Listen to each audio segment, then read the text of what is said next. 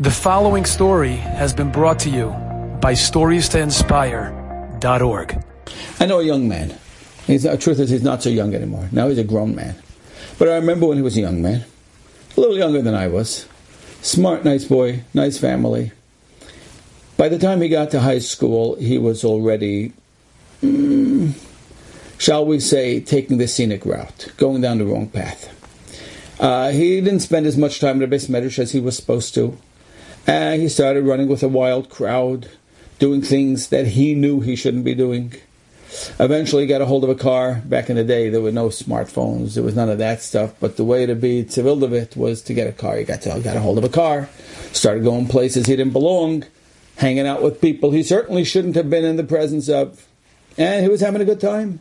And everybody tried to speak to him. Everybody tried to tell him things that he was not interested in paying any attention.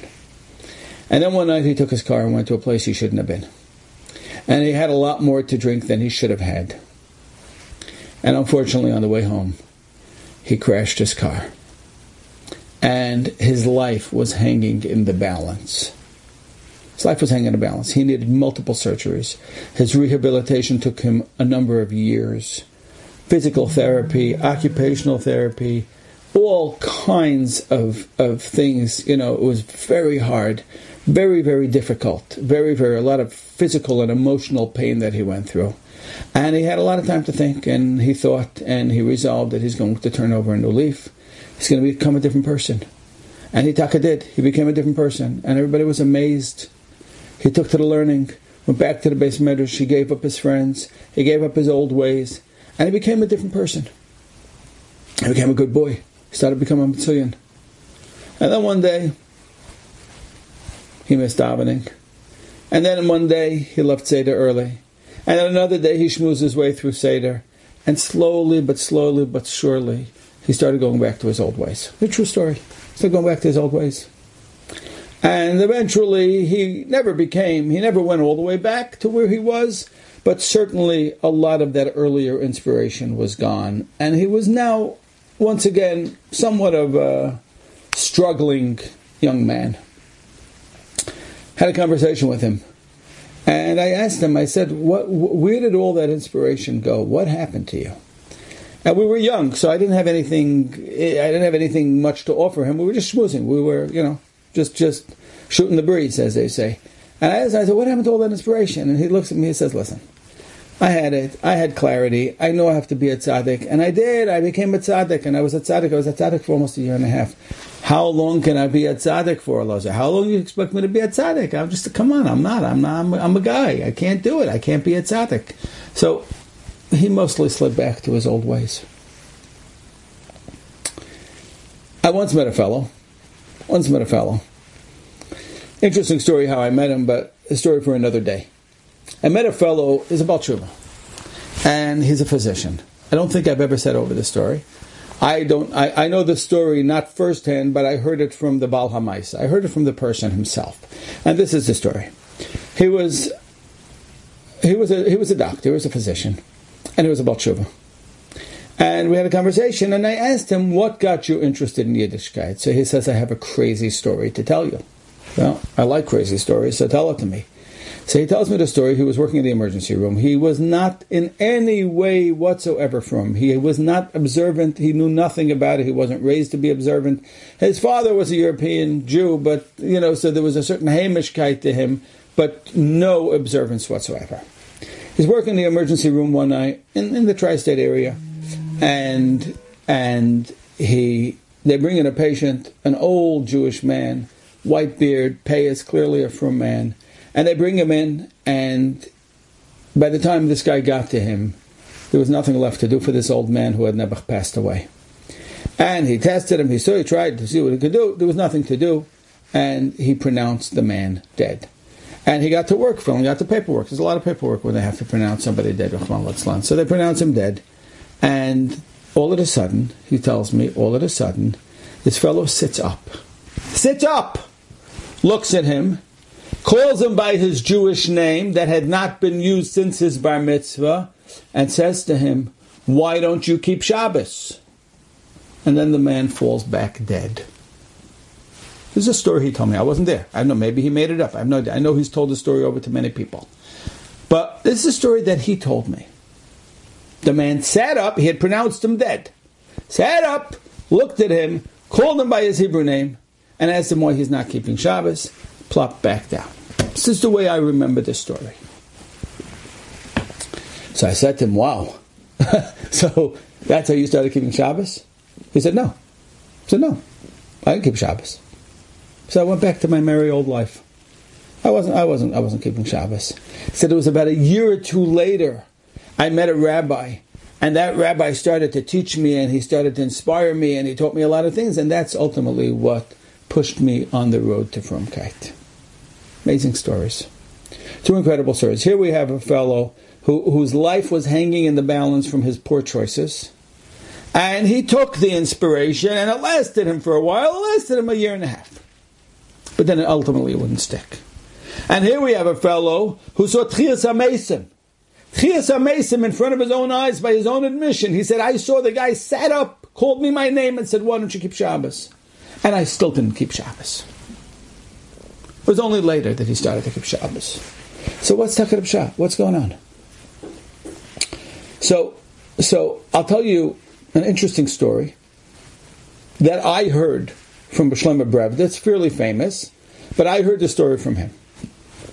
Rav Shlomo Brevda itself said over a very fascinating story. He said one night he was in Yerushalayim, and he was in a rush to get somewhere, and he was running to get there, and all of a sudden he chapped that the place he was running to, there's a very, very steep set of stairs that is going to be coming up pretty soon, pretty shortly, that he's about to get to. So he better stop running and figure out where are these stairs, or he's going to be in real trouble. So he stops short, and starts looking around, and it's very, very dark, and he's looking, and he sees that the stairs are literally right in front of his feet. They are right there. He was standing by that staircase. If he would have taken one step further, especially at the pace with which he was running, he would have chas chalila killed himself. He would have stepped right over, and this is a very sharp, steep stone staircase, 20, 30 stairs. There's no way he would have survived it. And he chapped a terrible tziti, he chapped a tresel. He couldn't believe it. He was like, whoa, Mamash just saved my life. Mamash just saved my life. HaKadosh Baruch Hu just did a nace for me by putting this thought in my mind, by reminding me about the staircase. He saved my life. I have to become a different person. HaKadosh Baruch Hu saved my life. My life is saved now. I got to become a different person. And that night he thought about it, and he had such incredible inspiration. And he made up that the next day he's going to be a different person. He's not going to be the same person. He's going to be a much better and a much greater person. The next morning he wakes up and he's like, yeah, whatever, okay, fine, I'll go down, I'll go to a little bit of a later minyan. And well, he discovers by the next day that all that inspiration that he felt that night, somehow, he's not feeling it right now. Somehow, it's not there. And he doesn't know what to do. He was very bothered by it. Rav Shlomo Brevda was a very chashuv yid, very, very chashuv a person. And he was very bothered by it. And he says, how could this be? He was close with the Chazon Ish.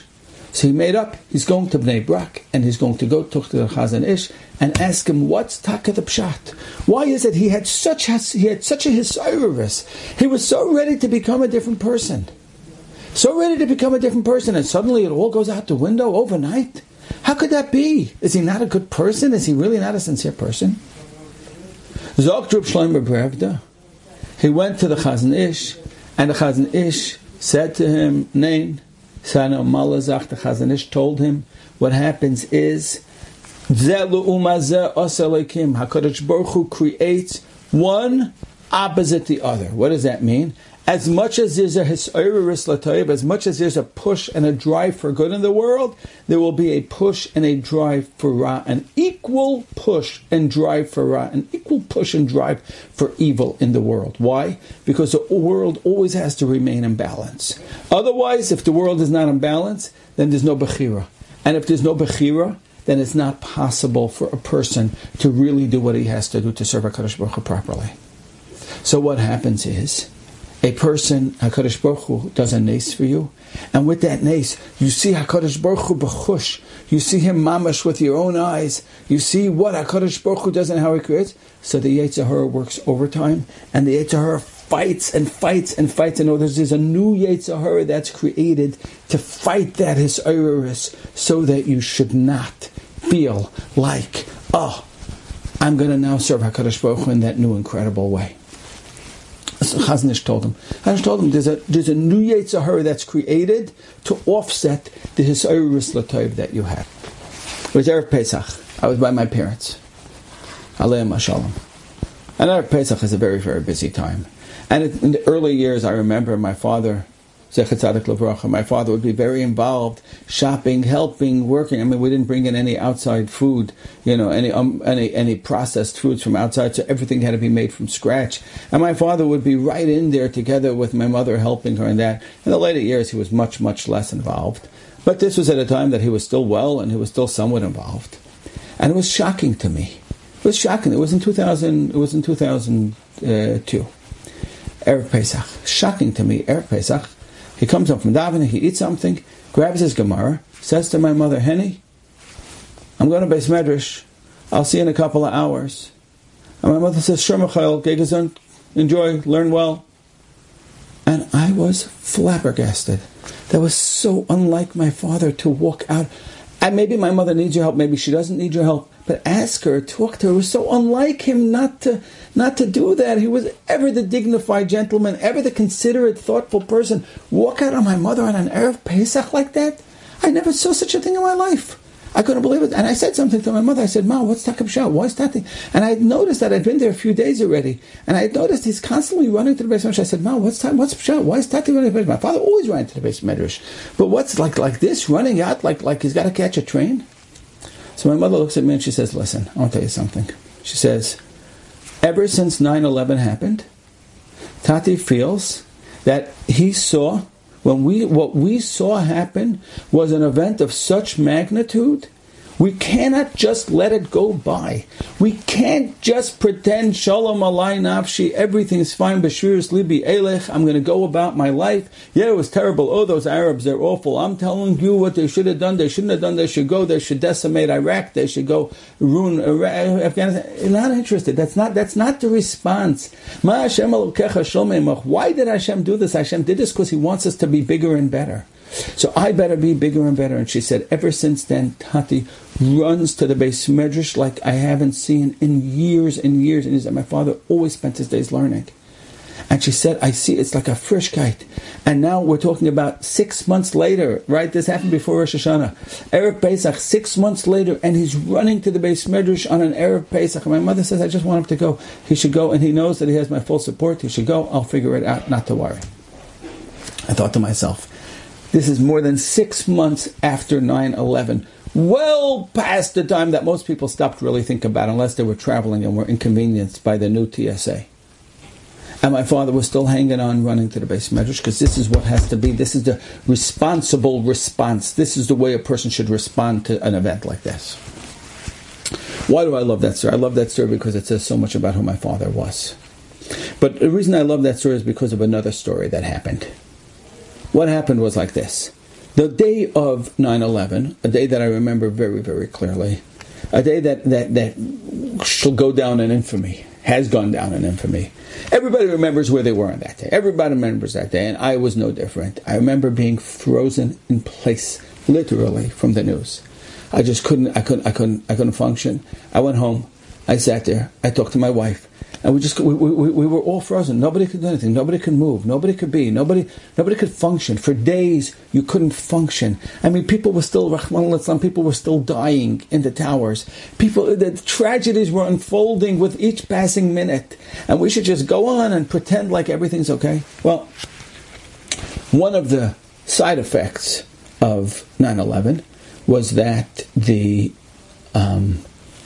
price of gas shot up that day because there were all kinds of rumors that now all the Gulf states are going to now stop sending gas to America. And also the price of gas went up crazy. Today, it's at prices that even then they didn't call them. Then it was like $2.50, and we thought like, oh my gosh, that's nuts. Well, in any case, there were cars that were lining up outside gas stations getting gas. Nobody was sure what was going to happen. I have a close friend of mine, and he had an office right across the street from the kollel. He did not go to the office that day. He couldn't function. He said, I can't be working when people are suffering. He sat, he davened, he learned. That night, he had to respond to an email before the day was over. He had to. He had a big something hinging on it, and he had to go respond to the email, so he went to his office.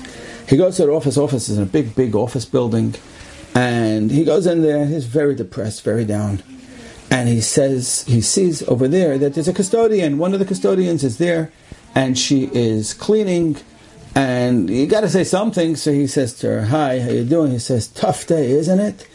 And she looks at him, and she says, oh man, you seen them gas prices? You seen them gas prices? See, it was a tough day. It was a very tough day for her. The price of gas just went up. Yes, it was a very tough day. No, forget about the fact that then everybody thought that about 10,000 people died.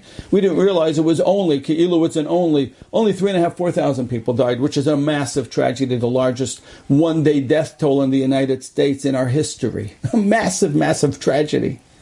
No. What was on her mind 12 hours later was the price of gas. That was a tragedy. That wasn't a tragedy that day. That wasn't a tragedy.